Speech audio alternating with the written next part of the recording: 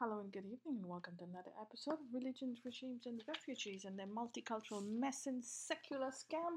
Thank you so much for joining me again today. I really appreciate your presence. Thank you, and I hope you had a great weekend. I had a really calm weekend over here. It was hot, but beautiful. And I thank the heavens and the energies of this earth for giving us a beautiful weekend, a beautiful summer. It's been absolutely great, and I am so grateful and thankful to have this bounty, this energy, uh, good health. And we always grumble, but we forget to say thank you. So, thank you to the earth and the energies of the cosmos for giving me this ability, this power to enjoy abundance, bounty of good health, of good weather, um, and surrounded by love. So today we're going to do something special. We've touched on it before, but it's a book by an author. I'm sure all of you have heard about it. He's called Robert Spenser. He deals only with Islam. He's an Islamic critic. I don't really follow him. I've seen his videos, listened to it, researched some of his videos on Islam, and he's not wrong, but he's not. When someone is centric on only one thing, and he doesn't go the whole 9 yards. He doesn't give you the chain of events from before, after, the currents that form the waves, because we're not just a label, we're currents and waves, as I've always said. It's our currents that form our waves. It's not the waves that form our currents, and everything's linked. Every wave is continuation of something previously done, and we're cycles of the cycles, 4.5 billion years, 6 billion years of cycles. We come to the beach, the wave dies down, goes back into the ocean, and we're the same ocean. So when you just dwell on something, it sort of bugs me a little bit. But anyway, this book has been very, very productive, or should I say, out there, and a lot of people have talked about it. So I said we'll do a little review on it. The book is called "Did Muhammad Exist? An Inquiry into Islam's Obscure Origin, Revised and Expanded Version." We've spoken about Islam, we've spoken about different aspects of Islam. We've talked about this a lot, but I will go through this book with you. Did Muhammad exist? Let's start with my answer. The answer is no. Okay, there was a man, but his name was never Muhammad. Okay, and the reason is there's no word Muhammad in the Quran. Absolutely none. There are four mentions, four surahs, four ayahs, and neither of them say Muhammad. They say Muhammadun, Muhammadin, Muhammadun, Muhammadun. And these are adjectives. So Muhammad, the prophet, did not exist. There was a man. He had a different name. We don't know his name. Thank God we don't know his name, because then we can't play divide and rule with him. Okay, because then we'll be playing divide and rule, us versus them. It will be so insulting to whoever the man is and his legacy. I do not believe Islam tells his story. He was someone completely different who did something better than Islam. But he has nothing to do with Islam, the man behind the title Muhammad. Why do I say that Muhammad doesn't exist? I will tell you later at the end of this podcast, but we'll go and see what the author Robert Spenser says. Okay, so on his preface, the return of Muhammad, did Muhammad exist? And that's the start of the book, and I'm going to read it to you. The email showed up in my inbox in late July 2015. I suppose you're going to have to retract your book, Did Muhammad Exist?, and withdraw it from circulation, it read. The new Quranic manuscript discovery disapproves everything you wrote about the late origins of the Quran. The email writer was referring to a discovery that was made international headlines and generated considerable excitement at that time. The BBC reported what may be the world's oldest fragments of the Quran have been found at the University of Birmingham. Radiocarbon dating found the manuscript to be at least 1370 years old, making it the earliest in existence. The Quran fragments that date from no later than AD 645 were indeed a momentous find. Dr. Muhammad Isa Vali, an expert on Quran manuscripts of the British Library, predicted that Muslims would rejoice over this exciting discovery. Susan Worrall of the University of Birmingham said that when the Quran fragments were carbon dated, no one among the staff or researchers thought in our wildest dreams that it would turn out to be so ancient. Said Worrall, finding out that we had one of the oldest fragments of the Quran in the whole world has been fantastically exciting. University of Birmingham professor David Thomas said the fragments could well take us back to within a few years of the actual founding of Islam. The person who actually wrote it could well have been the Prophet Muhammad. He would have known the Prophet Muhammad. He would have seen him probably. He would maybe have heard him preach. He may have known him personally, and that really is quite a thought to conjure with. Thomas added that parts of the Quran that are written on this parchment can, with a degree of confidence, be dated to less than 2 decades after Muhammad's death. As far as he was concerned, the fragments concerned the canonical story of the origins of Islam, of the Quran. These portions must have been in the form that is very close to the form of the Quran we read today, supporting the view that the text had undergone little or no alteration and that it can be dated to a point very close to the time it was believed to be revealed. All that may be, the BBC also states that these tests provide a range of dates showing that with a probability of more than 95%, the parchment was from 568 AD and 645 AD. According to the standard mainstream Islamic version of the origins of the religion, a version that most historians accept as generally reliable. Muhammad, the Prophet of Islam, was born in 569 or 570. Around the year 610, he was visited by the angel Gabriel, who ordered him to recite messages from Allah that were later collected into the Quran. Over the next 23 years, Muhammad's recitations of what of Gabriel told him were memorized by his followers, with some writing them down. After Muhammad's death in 632, they were collected together to form a Quran, which Muslims consider to be perfect, immutable word of Allah, a perfect copy of the book that he has had with him in paradise forever. If the fragments could date from between 568 and 610, they might not be an early copy of the Quran at all, much less a copy owned by someone who knew Muhammad. If the date from the period 568 to 610, these Quran fragments predate the time from which the Quran could possibly even have been written, because they were written before Muhammad began to receive the revelations. In that case, they could predate Islam itself. How could there be a Quran before there was an Islamic religion? While David Thomas, the other scholars around the world, hailed the discovery as confirmation that the Quranic text had undergone little or no alteration, the fellow who emailed me through the discovery destroyed my entire thesis in the Did Muhammad Exist? Another possibility occurred to me. Could these newly discovered fragments actually come from a text that was one of the sources used in the compilation of the Quran?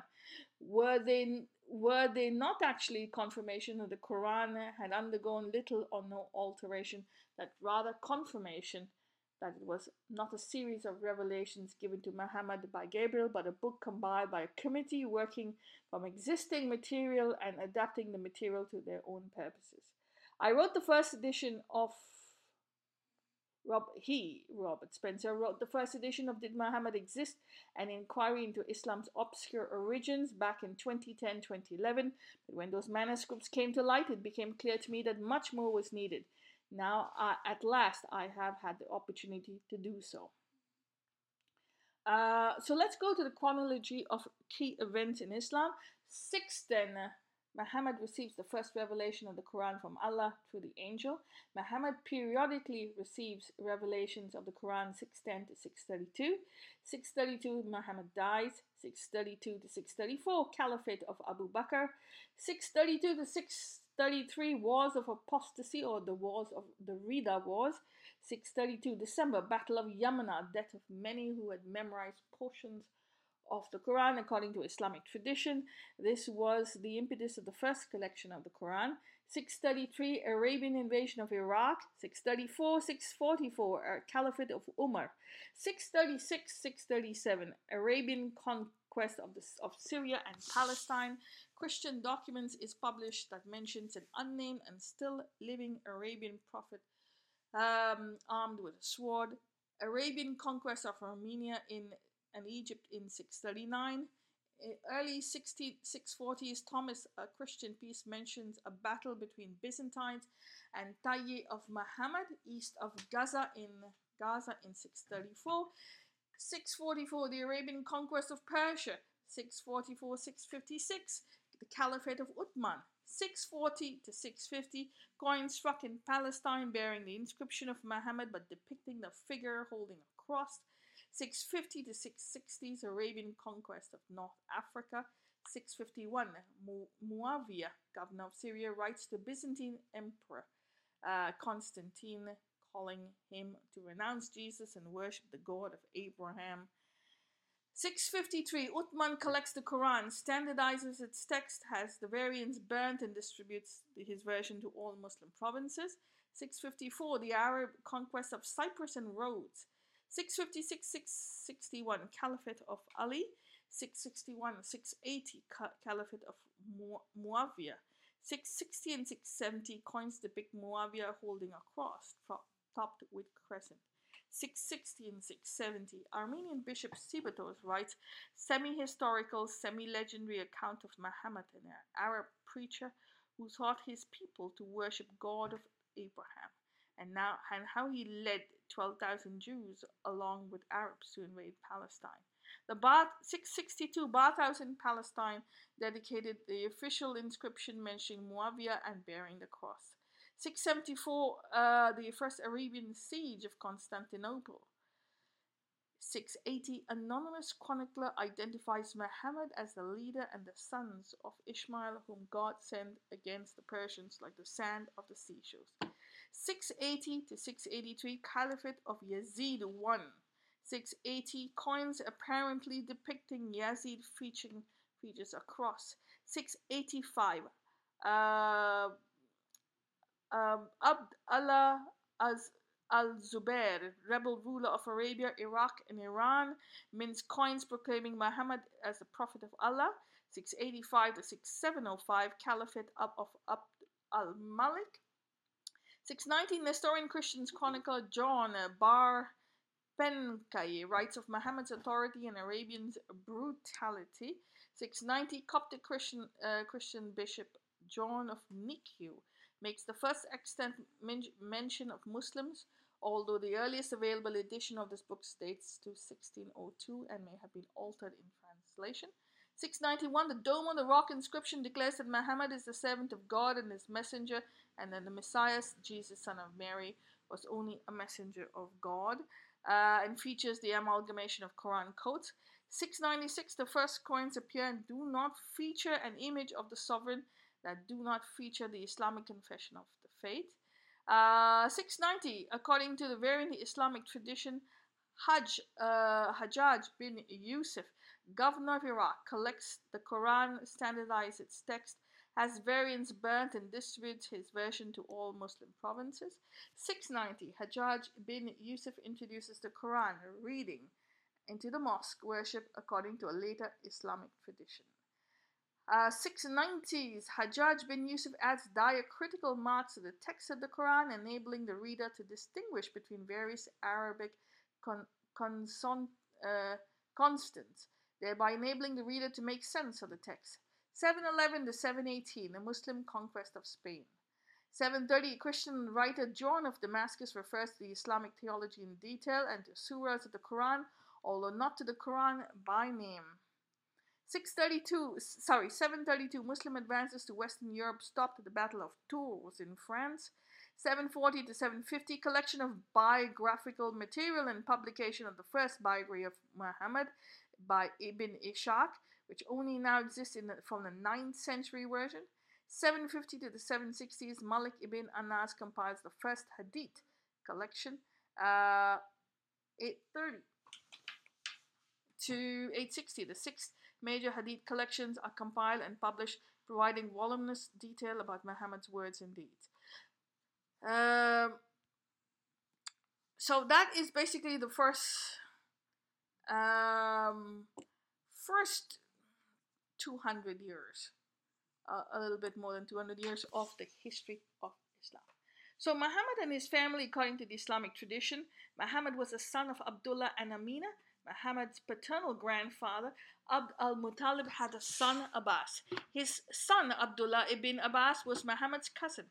Many hadiths are attributed to his as the ultimate source.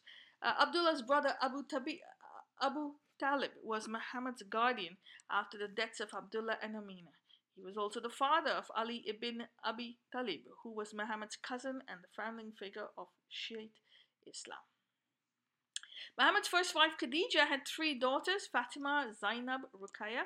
Fatima married Ali ibn Talib and had 5 children, including the Shiite heroes Hassan and Hussein, who was killed in the Battle of Karbala in 680.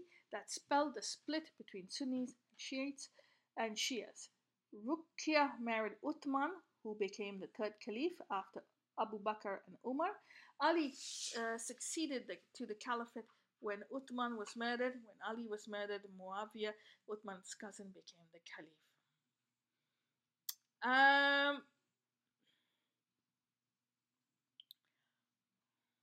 So, shadows and light, he says in chapter 1, Robert Spenser. Did Muhammad exist? It is a question that few have thought to ask or dared to ask. For most of the 1400 years since the Prophet of Islam is thought to have walked the earth, almost everyone has taken his existence for granted. After all, his imprint on human history is enormous. The Encyclopedia Britannia dubbed him the most successful of all prophets and religious personalities. In his 1978 book, The 100, a ranking of the most influential persons in history, historian Michael H. Hart put Muhammad in the top spot, explaining, "My choice of Muhammad to lead the list of the world's most influential persons may surprise some leaders that may be questioned by others. But he was the man in history who was supremely successful on both the religious and secular level." Other historians have noted that extraordinarily rapid growth of the Arabian Empire in the period immediately following Muhammad's death. The Arabian conquerors, evidently inspired by his teaching, created an empire that is fewer than 100 years stretched from Iberian Peninsula to India. Not only was the empire immense, but the cultural influence, also founded on Muhammad's teaching, has been enduring as well. Moreover, Islamic literature contains an astounding proliferation of biographical material about Muhammad.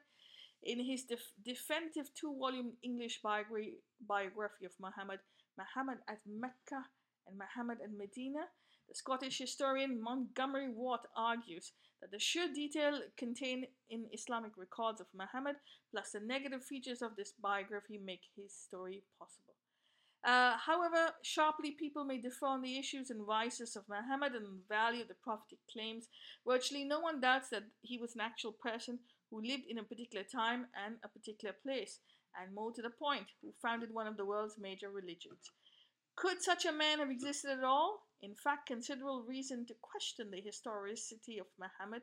Although the story of Muhammad, the Quran, the early Islam is widely accepted, on close examination, the particulars of the story prove elusive. The more one looks at the origins of Islam, the less one sees.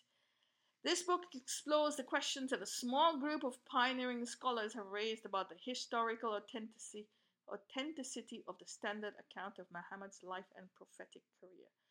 A thorough review of historical records provides startling indications that much, if not all, of what we know about Muhammad is legend, not historical fact. And this is true, my dear friends. Everything we know about Muhammad is legend.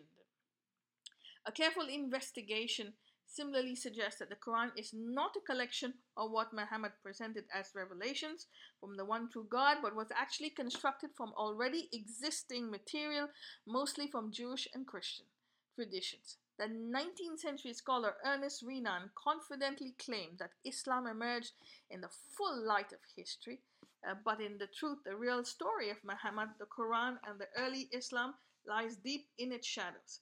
It is time to bring it into light. So, why embark on such an inquiry?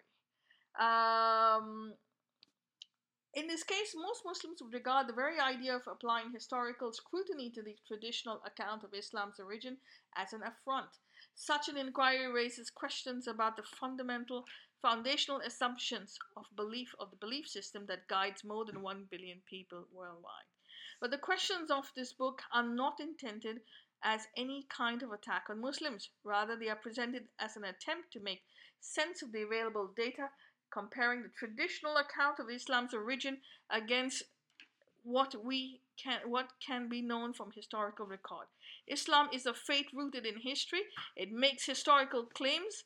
Muhammad is supposed to have lived at a certain time and preached certain doctrines that he said God had delivered to him. The veracity of those claims is open to a certain extent to historical analysis. Whether Muhammad really received messages from Angel Gabriel may be just judgment, but whether he lived at all is a historical one. Islam is not unique in staking out its claims as historical faith or in inviting historical investigation. But it is unique in not having undergone searching historical criticism on any significant scale. Both Judaism and Christianity have been subject to widespread scholarly investigations for more than 2 centuries.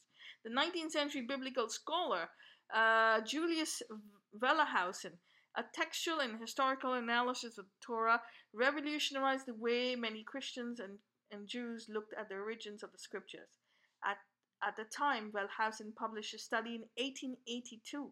Historical criticism of Judaism and Christianity had been going on for over 100 years. The 18th century marked the beginning of the scholarly quest for the historical Jesus. Although the historical criticism or higher criticism took off during the following century, the German theologian David Strauss posted in his Das Leben Jesu, The Life of Jesus, critically examined in 1835, that the miracles in the gospel were actually natural events, that those anxious to believe had seen miracles. Many others believed that the life of Jesus, like that of any other man, ought to be open to historical critical scrutiny. Later scholars such as Rudolf Butterman cast strong doubts on the historical value of the Gospels. Some scholars asserted that the canonical Gospels of the New Testament were products of 2nd Christian century and therefore of scant historical value. Others suggested that Jesus of Nazareth had never even existed. Eventually, the higher critics who dated Gospels to the 2nd century became a minority of scholars. The consensus that emerged dated the Gospels to within 40 or 60 years of death of Jesus Christ. From the gap between the life of the protagonists and their publication, many scholars concluded that the Gospels were overgrown with legendary material. They began trying to sift through available evidence in order to determine who Jesus was and what he really said and did. The reaction within the Christian world was mixed. Many Christians dismissed the higher criticism as an attempt to undermine their faith. Some criticized it for excessive skepticism and one-sidedness regarding historical critical investigations of the gospel and historicity of Christ. But others were more receptive. Larger Protestant churches such as the Episcopalians, Presbyterians, Methodists, and ultimately abandoned the Christian dogma as it had hitherto been understood, espousing a vague, non-dogmatic Christianity that concentrated on charitable work rather than doctrinal rigor and spirituality. Other Protestant denominations... Sorry, I'm just going to open the door.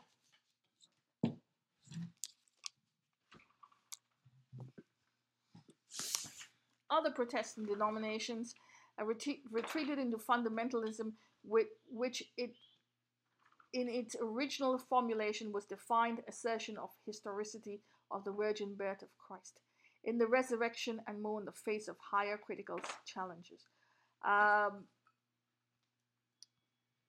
so yes, we see that there is a massive uh, criticism and questioning of other religions, other faiths, of Christianity and Judaism. And yes, Christianity and Judaism is still alive, and in many areas they thrive. They survived the challenge. Can Islam survive the same historical challenge? No one knows, for it has never received this treatment on nearly on the same scale. And why should Islam and its leading figures be exempt from scrutiny that has applied to other religions? As a personality, Muhammad fairly leaps from the pages of the earliest available text. What mortal hand or eyes could frame the fearsome man who would dare to create such an outsized character, so immense in his claims, his loves, his hates?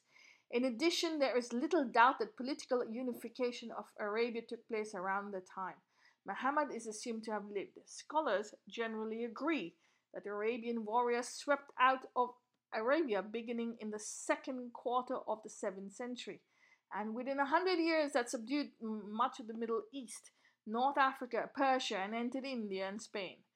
Finally, of course, Muhammad was undeniably made a lasting impact as a teacher, example to the Muslim world. Given these 3 points, the richly detailed portrait of Muhammad found in Islamic literature, the way he seemingly inspired his successors to found a vast empire, and his enduring legacy as a founder of religion that today claims more than 1 billion adherents. Few have thought to question Muhammad's existence. Muslims and non-Muslims alike take it for granted that he did live and he originated the faith we know as Islam. I understand the influential traditional account has.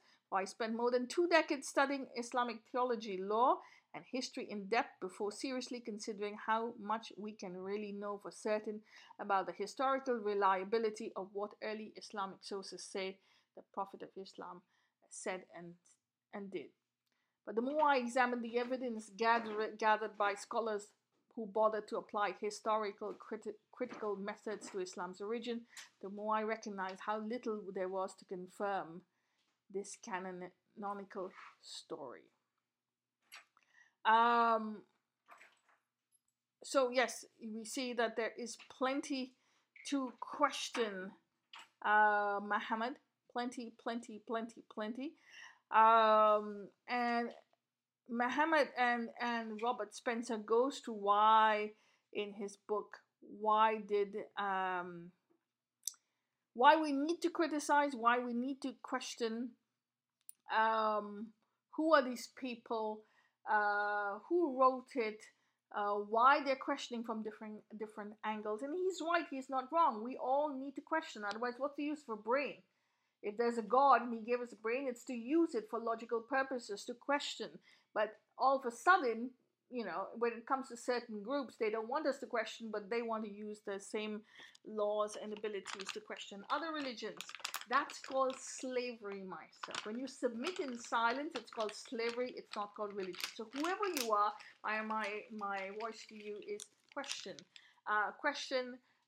Ask, look at the 360 degrees, the angles, 360 angles around your junction, and build up that baggage of knowledge, and you will see it's the same currents that form the waves.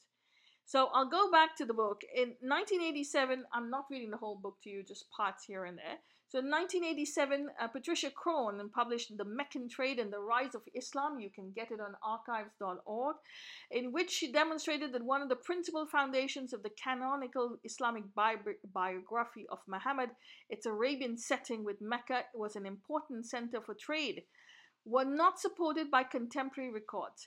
The records indicate she showed that Mecca was not a major trade center at all. Crone, like Wansberg, saw Islam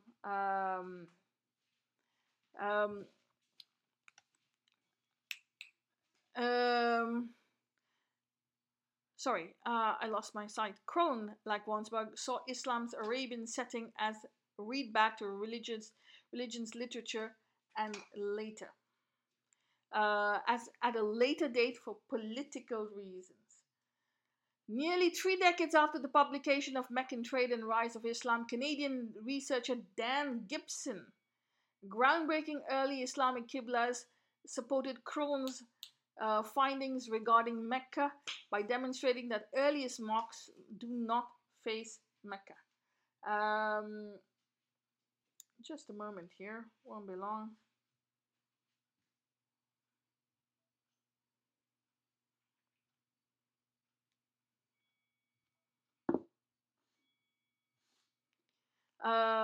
Nearly 3 decades after the publication, so we have Dan Gibson's groundbreaking early Islamic Qiblas supported Crone's findings regarding Mecca by demonstrating that the earliest mosques do not face Mecca for prayer, as all mosques have been constructed since the late 9th century. And I will read that book tomorrow. I will go through it tomorrow for you. But yes, Dan Gibson wrote an amazing 2 books, Quranic Geography and Quranic Qiblas, and early Islamic Qibla. The Qibla is the direction where Muslims face to pray. According to the canonical Islamic account, it has been set towards Mecca ever since the revelation of Quran chapter 2 verses 144, which tell Muslims to pray facing the Masjid al-Haram, the forbidden mosque, which is traditionally identified as the Great Mosque of Mecca. However, Gibson demonstrates that the first mosque faced Petra in Jordan rather than Mecca, suggesting, as does Crone's research about the actual size and importance of Mecca at the time of Muhammad is supposed to have lived in, that Islam's origins were not in southwestern Arabia but elsewhere. Meanwhile, agreeing with these findings that the Quran's origin as a murky as though it was a putative author of the prophetic conduit. Other Muslim modern day scholars have undertaken a close critical examination of the Quranic text itself. There are many other concepts that are borrowed.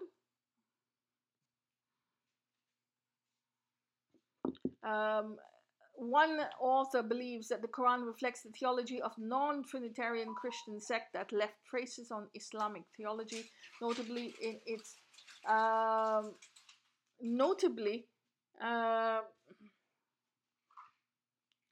its picture of Christ and the uncompromising Unitarianism. So we see that there are plenty of researchers questioning different angles. Luxemburg, another author, German author, argues that many of the Quran's puzzling words and phrases become clear only when they are referenced to Syriac, a dialect of Aramaic that was literally the literary language of the region at the time of the Quran and the time it was assembled. Through his methods, he has come to numerous startling conclusions. Some of his findings have won international notoriety, most notably the famous Quranic passages promising virgins in paradise to Islamic martyrs do not, in his reading, actually refer to virgins. The word actually translated as virgins is more accurately rendered as raisins or grapes. For this book, effectively, so instead of 72 virgins, there's 72 grapes. I don't agree with that part, but look, that's what he says. There are other Muslims have indicated a greater openness to the evidence. In November 2020, the Saudi journalist Osama Yamni asserted in a Saudi publication, Okaz, that the Al-Aqsa Mosque was not actually located in Jerusalem. He was not, of course, referring to the structure that is called Al-Aqsa Mosque and is on the Temple Mount. He is referring to the Al-Aqsa Mosque that is mentioned in the Quran. Exalted is he who took his servant by night from the Al-Haram Mosque to the Al-Aqsa Mosque, whose surroundings we have blessed, to show him our signs. Indeed, he is the hearing and the seeing. Surah 17, Ayah 1. The Al-Aqsa Mosque in Jerusalem had not yet been built when this verse is supposed to have been revealed to Muhammad. According to Islamic tradition, Muhammad died in 632, while Aqsa Mosque was built in 705. Either the Quranic passage refers to different father's mosque, or the passage itself was written long after Muhammad is supposed to have died, or both. On the traditional Islamic account, Yamani wrote, "There are stories influenced by political considerations that serve purposes of that time, and sometimes claims are made that they have nothing to do with fate or following religious dictates." Professor Muhammad Sven Kalisch, a German convert to Islam and the first professor of Islamic theology in Germany, examined the work of historical critics of Islam and determined that Muhammad never existed in the form in which the Islamic texts depict him. He revealed in 2010 that as a result, he left Islam. In contrast, Khalid Abu El Fadl, a professor of law of University of California, Los Angeles, has reacted to the historical criticism of Islam with fury, calling it bigotry. And so there are many people who challenge this criticism of Islam. As usual, the bulk of the people, Islamic people and Ismophiles, as we say, people who subscribe to the Islamic alliance or using Islam as vote banks, will always be unhappy about this. Scholars who are investigating the origins of Islam laid the foundations for the exploration of this book. They have been motivated not by hatred or bigotry or racism, but as a desire to discover the truth. Opponents of these theories and hypotheses have curious tendency to criticize them on the basis of the claims that these findings will make people think ill of Islam. David King, an author of World Maps for Finding the Direction and Distance to Mecca, Innovation and Tradition in Islamic Science, and numerous articles in the Qibla, attempt to refute Dan Gibson's discoveries about the Qiblas of early mosques. In a heated polemic, King writes, "I am well aware of the potential damage Gibson has done and can do in our field, but more seriously, Gibson's writings are guaranteed to contribute to Islamophobia, or in my opinion, Islamophobia, the modern way of calling people kufar, or Islamic colonial arrogance, most like it. So contribute to Islamophobia among those who have no idea about the one and only civilization which really took orientations seriously for over 1400 years. In a similar vein, in his passionate work of Quranic studies by John Wansberg and Hagerism by Patricia Crone and Michael Cook, they say that both these books pervaded by prejudice against Islam. So the people who are against the criticism of Islam, and some not. Some people call it bitterly anti-Islamic. Who said that we have to appreciate and like a religion? Who said we have to respect a religion? It's really crazy when religion itself spits on every Tom, Dick, and Harry, especially Abrahamic religions. They have no business asking people to respect them or submit to their authority or the interpretations of brainwashed pedophiles for generations gone by, and expect us to submit to their interpretations and say, yes, of course we respect you. No, we're not going to respect you. We're going to challenge. We're going to use our knowledge, our intelligence, and use our critical thinking possibilities. So we see that there are many people in the world who are questioning this, and this is basically what this book, Did Muhammad Exist, points out to. Every time you question Islam, you'll be treated as Islamophobe. So there are many people here who call people who criticize Islam or question Islam or question the authenticity of Islam as American Islamophobes, anything and everything that you know, to create fear and disdain, and have them and shame them into silence.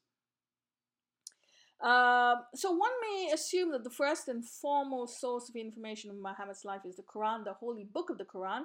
Yet the book actually reveals little about the life of Islam's central figure. In it, Allah frequently addresses His Prophet and tells him what to say, and the believers and unbelievers.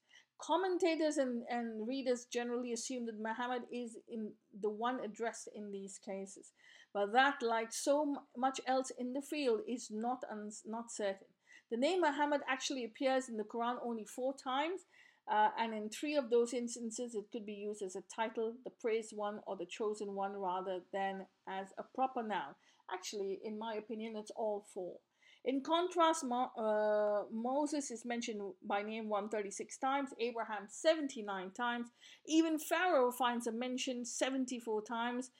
Meanwhile, the messenger of Allah, or Rasul Allah, appears in various forms 300 times, and the prophet, the word Nabi, 43 times. Are those all reference to Muhammad, the 7th century prophet of Arabia? Perhaps. Certainly they have been taken as such by readers of the Quran through ages. But even if they are, they tell us little nothing about the events and circumstances in his life. Indeed, throughout the Quran, there is essentially nothing about his messenger beyond instances and assertions of his status of an emissary of Allah, and called for believers to obey him. 3 of the 4 times that the name Muhammad is mentioned, nothing at all is disclosed about his life. In the 3rd chapter of the surah of the Quran, we are told that Muhammad is nothing but a messenger having passed on before him. Messengers have passed on before him. The Quran later says that the Messiah, son of Mary, was nothing but a messenger. Messengers have passed on before him, it says. 5.75. The identical language suggests that the possibility that in both Surah 3, verses 144, and Surah 5, verse 75, the same person is being spoken about. That would mean that in verse 3, in chapter 3, verse 144, Jesus is the figure being referred to as the praised one, that is the Muhammad. In Surah 33, we find that Muhammad is not the father of any of your men, but the messenger of Allah and the seal of prophets. The ever is Allah, and ever is Allah, all knowing, all of all things knowing. This is almost certainly a specific reference to the Prophet of Islam, and not simply to a prophetic figure being accorded the epithet of the praised one. It is also an extremely important verse for Islamic theology. Muslim scholars have interpreted Muhammad's status as a seal of prophets to mean that Muhammad is the last of the prophets. And that anyone who pretends to the status of prophet after Muhammad is of necessity a false prophet. This doctrine accounts for the deep antipathy often expressed in violence that the traditional Islam has towards later prophetic movements that arose within Islamic milieu, such as Bahiyas and Qadianis Ahmadis. Less specific is the Quran 47.2, and those who believe and do righteous deeds and believe in what has been sent down upon Muhammad, and it is the truth from their Lord. He will remove from them their misdeeds and amend their condition. In this verse, Muhammad is someone who Allah has given revelations, but this could apply to any of the Quran's designated prophets as well as to Muhammad in particular. Then there's the Sirah, the biography of the Prophet of Islam. The earliest, even partially extant of biography of Muhammad was written by Ibn Ishaq in 773, who wrote in the latter part of the 8th century, almost a century and a half after the death of Protagonist. In a setting in legendary material about Muhammad was proliferating. And Ibn Ishaq's biography doesn't even exist as such. It comes down to us only in the quite lengthy fragments reproduced by an even later chronicler, Ibn Hisham, who wrote in his first quarter of the 9th century, and by other historians who reproduced and thereby preserved additional sections. So this material is full of curiosities, beginning from the name of Muhammad itself. Scholars noted that the birth of Muhammad had received the name Kutam.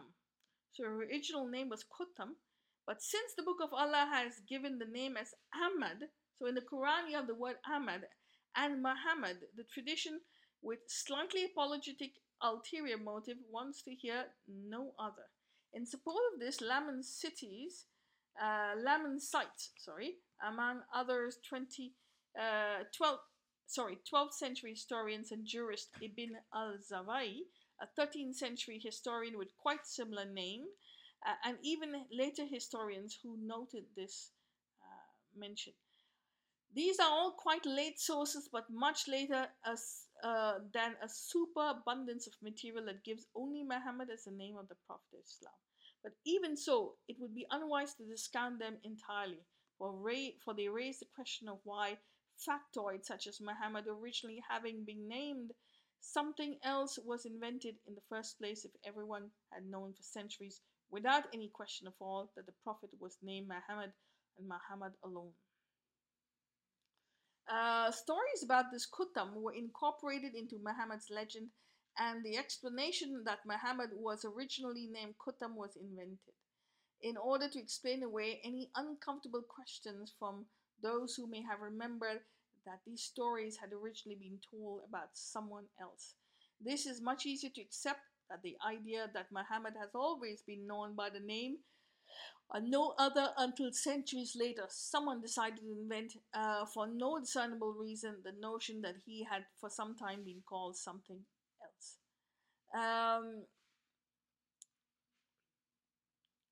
So we see plenty of reasons to question even the name of Prophet Muhammad, from Ahmad to Kutam, and so on. Now, there's plenty in this book to talk about. I'm going to ask you to read the book. It's very not expensive at all. You can get it on Amazon. Just quickly to say, in the light of all of this, can it be said that the doctrine Jacobi refers to Muhammad at all? If you don't know what the doctrine Jacobi is, it is a Christian or Christian influenced messianic millennius explanation to interpretations of that time. It is difficult to imagine that it could refer to anyone else, as prophets who wielded the sword at the conquest of the Holy Land, and armies acting on the inspiration of such prophets, were not thick on the ground in 630. The documents' departures from Islamic traditions regarding the date of Muhammad's death and the content of his teaching could be understood simply as misunderstandings by a Byzantine writer observing these proceedings from a comfortable distance, and not as evidence that Muhammad and Islam were different from what they are now. At the same time, there's not a single account of any kind dating from around the time that the doctrine Jacobi was written that affirms that the canonical Islamic story of Muhammad and Islam's origin. On one possibility, it is the unnamed prophet of the doctrine Jacobi was one of several such figures. Some of the historical attributes were later subsumed into the figure of the Prophet of Islam under the name of one of them, Muhammad. For indeed, there is nothing dating from the time of Muhammad's activities or for a considerable period thereafter that actually tells us anything about what he was like or what he did. So plenty of work over here, or literature over here. I'm going to ask you, if you have time, if you have the money, if you have possibilities, buy the book Did Muhammad Exist by Robert Spenser. You don't have to like everything, you don't have to agree with everything, you just have to look at different points of view, and it's a good read. So I would recommend it to you. Now, I talked to you in the beginning, did Muhammad exist? What is my opinion? The answer is no, because there's no word Muhammad in the Quran. Okay, Muhammad means the praised one, the worthy one. Okay, so people moved in tribes in those days. Okay, everyone moved in tribes. They formed alliances with tribes. They had tribal alliances, tribal cousins. One tribe was a cousin of the other tribe. They moved in tribes, and these are matriarchal tribes. Very important to know that this time was matriarchy. Okay, and although they portrayed as patriarchy today, but these are matriarchal times. There was always in the tribe, the women were in charge of the education, but there was always a learned one, a teacher, like a guru, okay, who taught, who gained knowledge, was responsible for knowledge, collecting of knowledge, sharing of knowledge. There was always a guru of that time. Every tribe had it, even on the Indian subcontinent, all over the world. And these people were called teachers, what we call teachers today. So they taught the members of the tribe, the young ones, they had discussions, debates. He was a learned one, and everyone had a teacher. And that those learned ones in Arabic, okay, sorry, in Hebrew, because Muhammad is a Hebrew word, it is not an Arabic word. Those learned ones were called, the word in Hebrew was Muhammad. That's why Muhammad is not in the Quran, it is in the Old Testament. Okay, and so there could have been plenty of the Quran is about tribes, different tribes, and the geography and the geopolitics of the time of 7th century Arabia. And there were tribes. You could see many tribes in the Quran. Each tribe would have a Muhammad. And that's why the stories don't match, because each tribe who formed the alliance with Islam would have told the story of their learned one, their preaching one. And because they would have told the stories of their learned one of the tribe, he was named as Muhammad.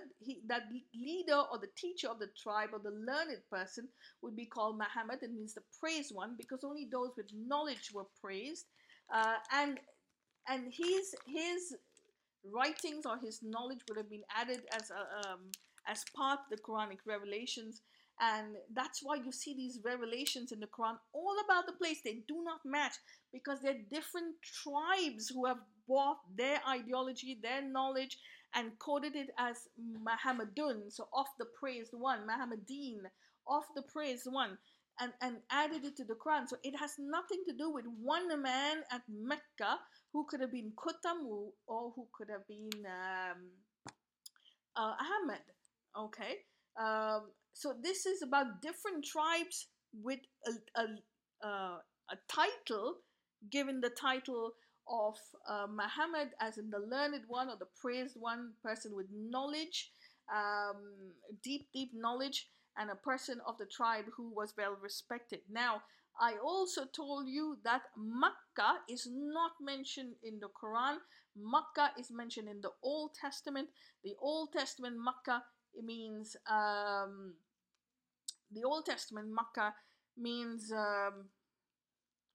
source. Okay, very clear. It means source. I've given you links to this in the Old Testament. You can look it up yourself at biblehub.ca or biblehub.com. In the Hebrew section, Makkah means source. Why? Because they are on a geographical fault line, and that means a lot of volcanic eruptions, a lot of natural disasters, and there would be a lot of pandemics in the area. So they always had to isolate, clean, make sure they were, they were covered up. They were not able to attract any diseases. Anyone who got sick, who got sores, who got leprosy, were considered cursed by God, and they were sent to a leprosy colony. That means a colony a little distance away from a main tribal zone, or from a main urban zone, or from an oasis, where people were sent there to die and starve to death and die, basically. And that is what a Makkah is. There were many Makkahs all over the Arabian subcontinent. This is because of the geography of this land and the institutionalization of the geography and the ignorance surrounded by the Hebrew tribes. So everyone would have practiced it, and anyone who was learned. Now remember, I have told you before that the the people, you didn't have to believe in Judaism, or you didn't have to believe in a religion to know that someone who was sick, who had sores, just like the pandemic time, COVID pandemic of today, if you got in touch, you would get sick and he would die because there was no medicines. So they were sent to these zones called the Makkas, and anyone who had knowledge, anyone who was a learned one, would obviously not get sick in their opinion, and he would never be sent to Makkah. So someone who was in Mecca was someone who got sick, was pandemic, who had a virus, who had to isolate all the time. That's why you had the Hira cave where Muhammad would go and pray, and people say, well, he got inspiration from Angel Gabriel. No, he was isolating. Just like anything else, he had to isolate. And the isolations in those days was 6 days, and the seventh day you kept your Sabbath, um, and joined your tribe and went back. But this is exactly what we do today, 6 to 7 days. Unfortunately, it is what it is.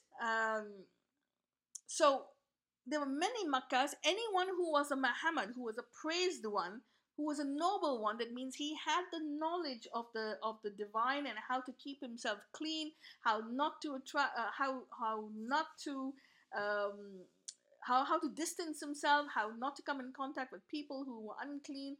Um, and a Muhammad would never be at Makkah. Never be at Makkah. Because Makkah was a place of sores, a leprosy colony. Um, and a Muhammad would never be at Mecca. That means there was someone in Mecca, but he was not Muhammad. Okay? Definitely not Muhammad. A Muhammad would never be at Mecca. So this person who we don't know his name would be there with a different name, but they conventionally and very convincingly changed the name to Muhammad, not knowing what they are saying, not knowing what they are asking for, and basically that's it. So no, Muhammad does not exist. There was a man, but his name was not Muhammad. And no, Muhammad would be sent to Mecca, that is for sure. We would even be born there, because someone who got sick was not praiseworthy as in the eyes of the ancients. So this is my little story for today. I hope you had a good time. Um, the book is called, sorry, Did Muhammad Exist? Okay, by Robert Spenser. Go ahead, buy it, and if you have time and take a time to read it, it's very good. Remember, all the knowledge from all the angles we get is very important.